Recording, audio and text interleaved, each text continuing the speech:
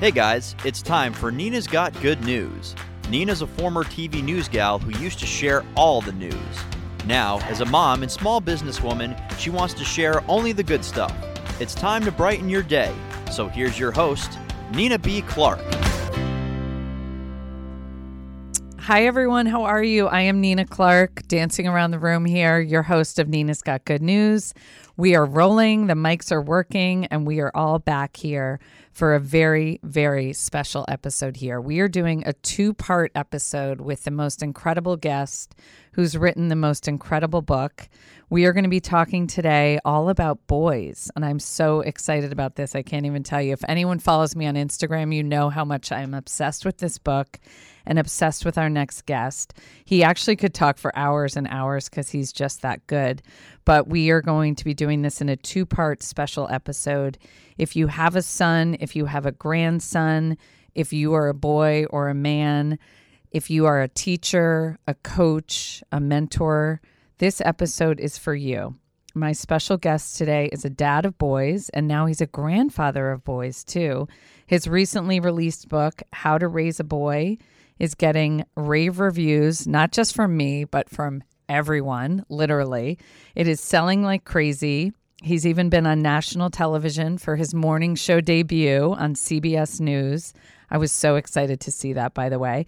Author and psychologist Michael Reichart is joining me now from Philadelphia. Welcome to the podcast, Dr. Reichart, but I'm going to be calling you Michael today. How are you, Michael?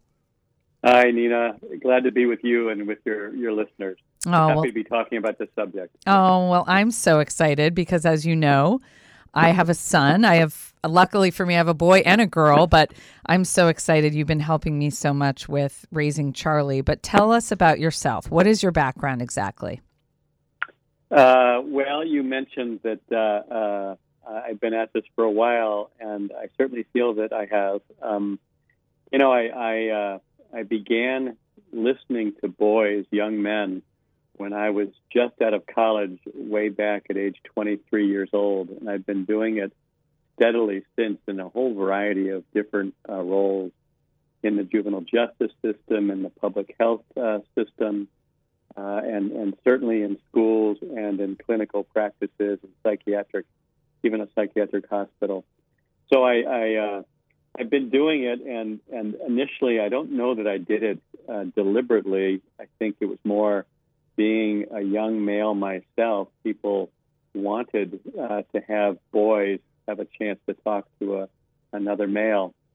But it became something of a real interest of mine for a variety of reasons. I came from a family with 5 boys and 1 girl. And then I had 2 sons of my own, as you mentioned. I am a psychologist, and I have a whole lovely mix of things that I do. I work at a boys' school as the supervising psychologist outside of Philadelphia. I have a clinical practice where I specialize and work with men, boys, and their families. And I run a research center based at Penn, University of Pennsylvania, called the Center for the Study of Boys and Girls' Lives, and write books and articles and go around talking and training a lot. Well, we all need you in our lives. So thank you for sharing all your words of wisdom and your gifts with all of us. But I first learned about you from my son Charlie's school here in Connecticut, Fairfield Country Day School, when you've come up to do talks at our school before. But what do you see as the value of an all-boys school? I know you, as you mentioned, you work at an all-boys school in Philadelphia, the Haverford School. But what do you see as the value of an all-boys school? Yeah, it's really the opportunity to focus in. I mean, it begins, I think, with the notion that gender matters. That from the time that we conceive of a child, and certainly from the time we first meet them, we project onto those infant children what we think it means that they're male or female, and we proceed to treat them differently based upon what we think it means that they're male or female.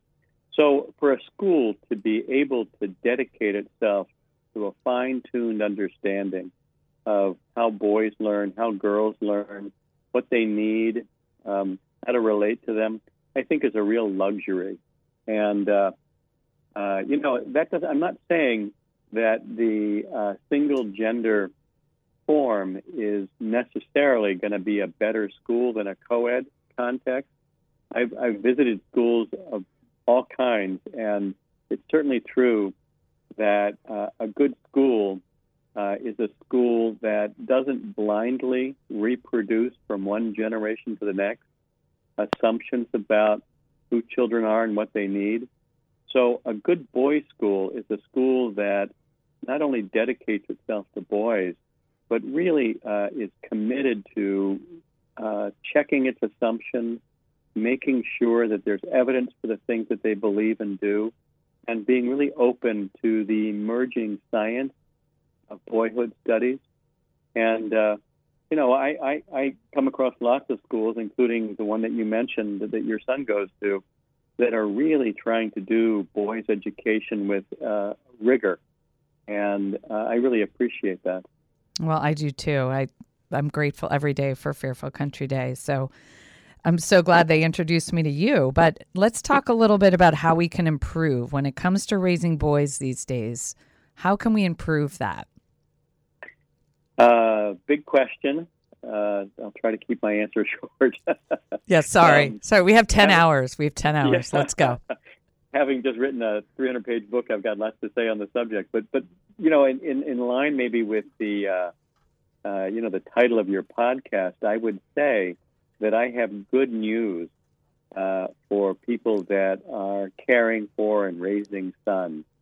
And the good news is that the unthinking, blind, taken for granted way that we have tended to replicate a model of boyhood from one generation to the next, I think through much of human history, that's been disrupted by the progress we've made toward gender equality and the women's movement. And what it means for those of us who are raising boys is that we have a chance, I think for the first time in history, to really understand who boys are developmentally and educationally and get it right. I say that boyhood was not created for boys or with their needs in mind. And I think that in the last period of time, the last 10, 20 years, we've been able to take a hard look at the outcomes that boyhood has produced, the not great outcomes that boyhood has produced.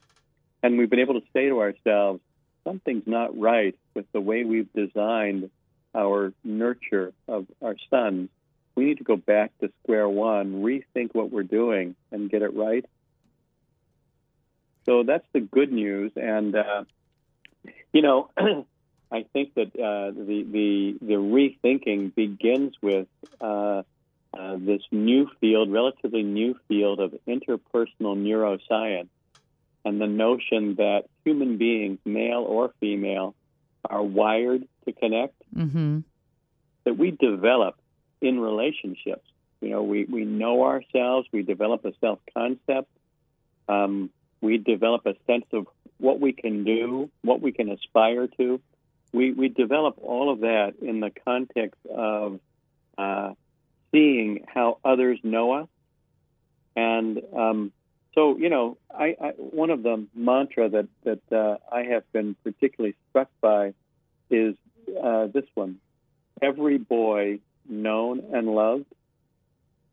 And for a boy to be known for who he is, not for what role he will play in a scheme of things that I think prior generations fitted boys to, but to really know our sons as the individuals they are with the particular needs and the particular personalities they have means we have to listen to them, and we have to take them as they are and find a way to be delighted in them.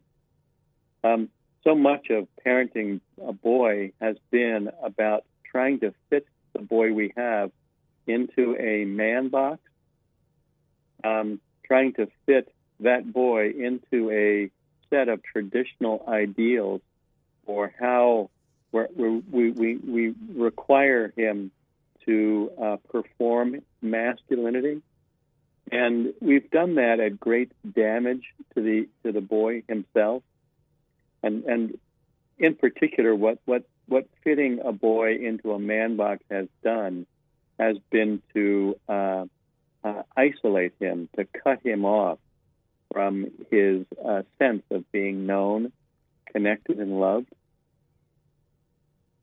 So I could go on, but I think that's maybe my bottom line is that the model of traditional boyhood that I think has reigned for generations has been disrupted, and it gives us a chance to go back to a more evidence-based, developmentally science-based perspective on how human beings actually develop, how our sons develop, and what they need, and to bring those insights into our nurture, our educational practices, our coaching. Everywhere boys are being cared for. Yeah, so give us some real strategies, because you talk so much about the power of connection. So what are some real strategies for parents that are listening, moms or dads or coaches or teachers? How do we connect better with these boys? Yeah, so in the book, I outlined 3 essential strategies, and I can go in, if you like, to some detail about each of them. Yeah. So the first one, so in furtherance of that goal, every boy known and loved, the place to start begins with listening to the boy. We tend to spend time with our sons too often either correcting them, dominating them, or instructing them. And, what the boy gets from those kinds of interactions is that he's a bit of an irritant and he needs to change himself. And what really matters to us about him is that he conforms to some preset expectations we have. Instead, what I recommend is that parents develop the capacity to do deep listening, to give their sons the great gift of our attention. And parents who try to do that will find that at the beginning, within 2 or 3 minutes of sitting down with the intention of listening to their son, their mind is going to become preoccupied with some stray thought or some feeling or some reaction to something that our sons are saying or doing. And we're going to find ourselves shifting the focus from listening to our sons to somehow responding out of our own concerns. And what we need to do is we need to build up that muscle of controlling our attention and keeping the focus on our son, so that he has a sense that we really are interested in how his mind works, what's of interest to him, and not be put off, particularly by boys that are reticent at first or withdrawn or even rejecting and shut down. Mm-hmm. What I tell parents... How do you bring them back, though, if they're shut down? Because I think that's that's such a big problem for so many parents with boys. Yeah, and how do you bring them back? The next strategy I want to talk about is one way to do that. But just in terms of listening, Nina, I think that what I want parents to understand is that our sons' brains, our sons' hearts lean in to attention like a plant to light. They require attention to grow and develop a robust sense of themselves. So I think that when we're sitting down and our sons seem inattentive or shut down or withdrawn, I tell parents, just hang in there. Mm-hmm. Read what he's saying with his body, with his eyes, with his hands. Stay present and stay delighted. Don't take his withdrawal personally. It might feel like a rejection, or it might feel like, sometimes parents even go further and feel that their sons are essentially saying, you're not the one I want, and they come to believe that might be true. And, a big part of my clinical practice is reassuring parents, you are exactly what your son longs for, whether they are able to tolerate being vulnerable and showing you that or not. You need to know it as the adult in the relationship. You are what he needs. Mm-hmm. That's a good reminder. Yep. Just listen. Stay present. Stay connected to your heart and to your delight. And don't let any stray feelings or reactions take over your effort to be present that way. Mm-hmm. Oh, it's so important. That's one. And, sometimes parents think that listening means asking questions. And the kind of questions that they wind up asking are questions that really convey to the boy that they're being required to satisfy their parents' curiosity or need to know. So should we let them lead us in the conversation, you mean? Absolutely. Okay. Yeah, absolutely. Because,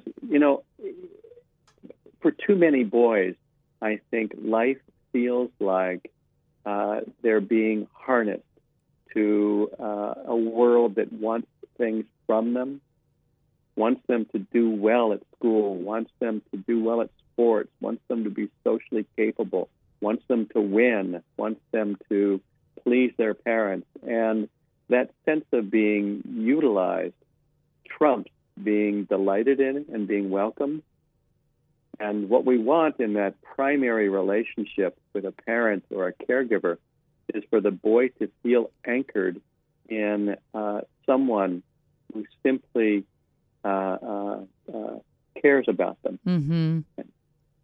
So listening is one way to do that, and it's a way to break through a boy's isolation.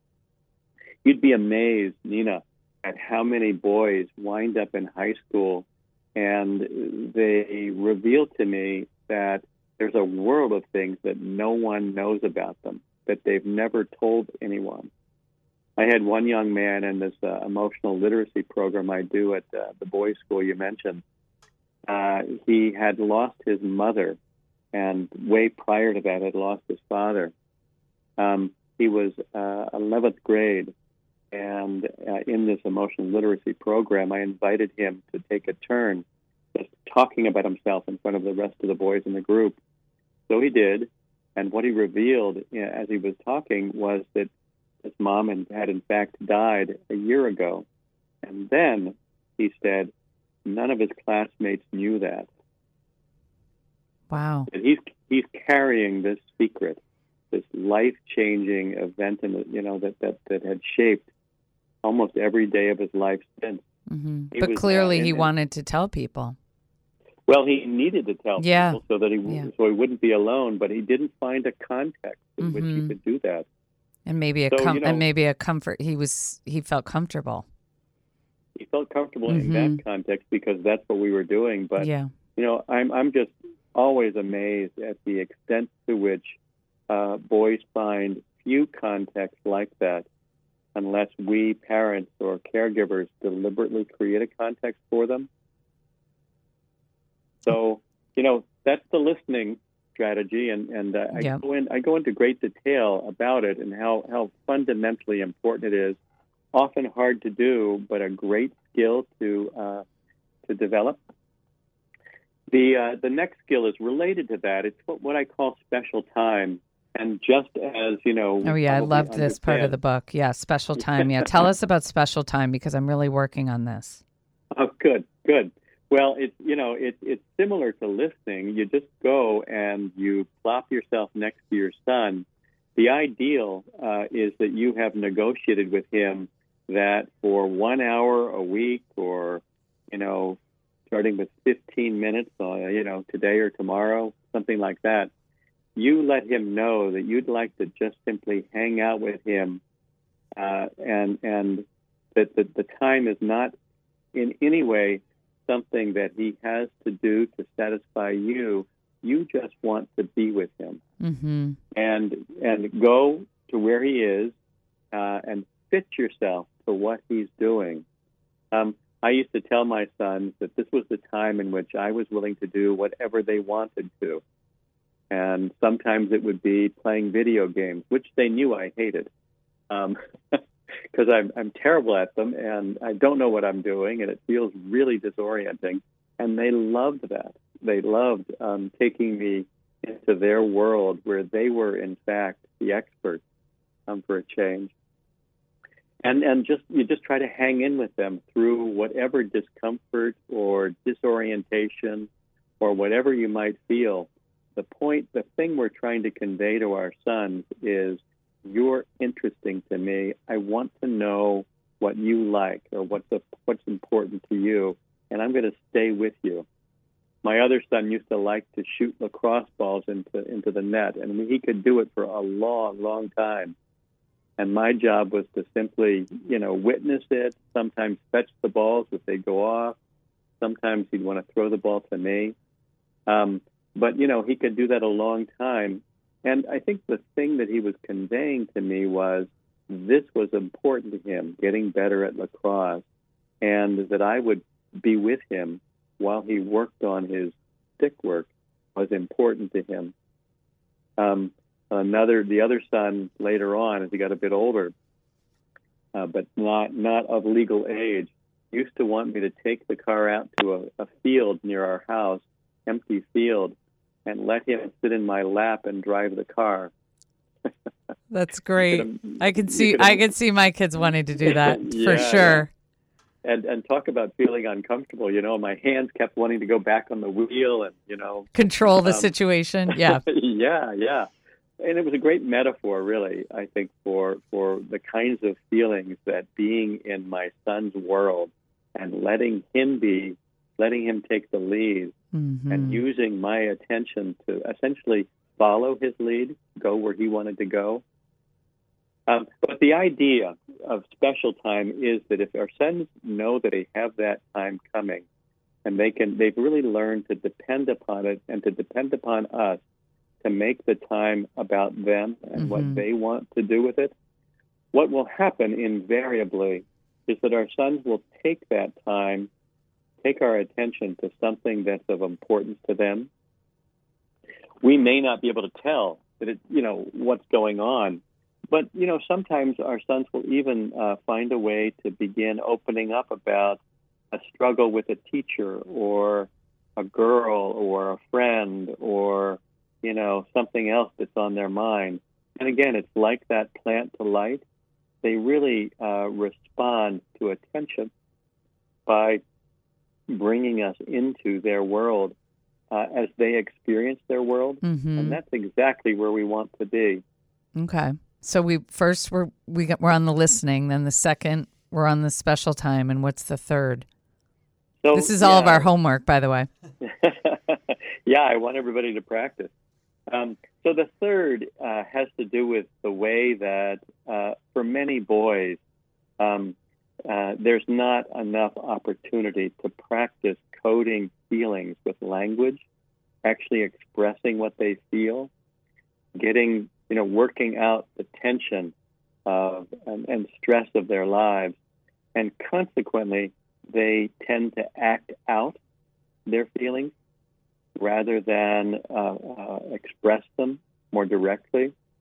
And when we see our sons going off course in some way, the boy who becomes obstinate or oppositional, the boy who's mean to his sister, the boy who stops doing his homework at night and wants to watch TV or play video games, the boy who's off course, essentially, who's become uncooperative or withdrawn or fails to manage his responsibilities or, act civilly in the ways that are expected in his family, that's the boy that in a certain sense is crying out for a limit. Now, the point of disciplining a boy, it's not to dominate him or force him into compliance. We often think of punishment when what we're really trying to do is play a longer game than that. We're trying to develop our son's self-regulation. And, unless there's a pressing emergency and we have to step in and take control, think of me in the car out in the field, my job in some ways was to let him develop the skill of steering his own vehicle, his own life. And yeah, he might go off course. My goodness, I certainly go off course all the time as an adult, and I did as a boy. What we want is for our sons to regulate themselves when they notice that they're not, living their lives the way that they would like to. Mm-hmm. And the way we do that is in a listen, limit, listen model for setting limits or for intervening. The boy who's crying out for a limit because in some fashion or other his behavior or his attitude or his words, he's demonstrating that he's not really himself. That boy needs us to move in on him, essentially get in the way of whatever he's acting out, but not to scold him or, as I said, dominate him, but simply to convey essentially, Tommy, I'm not going to let you do that because that's not really what we do in our family. We don't hit each other, or we don't say mean things to each other, or we do our homework, we handle our responsibilities, whatever it might be. And I think something's going on with you and it's driving you off course. Mm-hmm. Well, I'm just going to stop you here. And then the real payoff from that limit setting follows in the third step, where our sons are likely to express, sometimes explosively, what that emotional energy is that's driving them off course. They're angry, or they're scared, or someone was mean to them during the day, or they failed at something, or they're frustrated, or they're bored, or they don't think they can do it, whatever it might be. That's really the pay dirt. That's what you're trying to get to. That's the unprocessed, raw emotion that's driving them off course. And if they get a chance to work that through, they're in a position to pull themselves back into self-regulation. So, it's another way in which a parent functions as the emotional container for their son. So whether it's listening or special time or limit setting, I think what we're really trying to do is we're trying to develop our son's skill set, and in particular their ability to control themselves and to follow through on their responsibilities and their goals. And we want to thank our special guest, Dr. Michael Reichert, for joining us on this week's episode of Nina's Got Good News. Please stay tuned for next week's episode when we continue our special 2-part series here with Michael Reichert, and we're going to be talking about the challenges of technology when it comes to raising our boys. So thank you all for listening. I'm so grateful for all of you. I know that I would never be here without all of you listening and supporting and inspiring me to be a kinder, better person every single day. Remember, you can find us now on iTunes and Spotify. Please be sure to subscribe, rate, and review this podcast too. And please, we are asking everyone now to share this episode with a friend.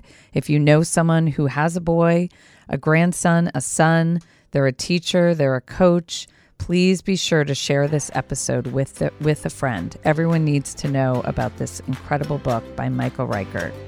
The mission of this podcast is to get better together as a community right here in the audio space. For now, I am your host, Nina Clark. Thank you again for listening, and let's keep being awesome.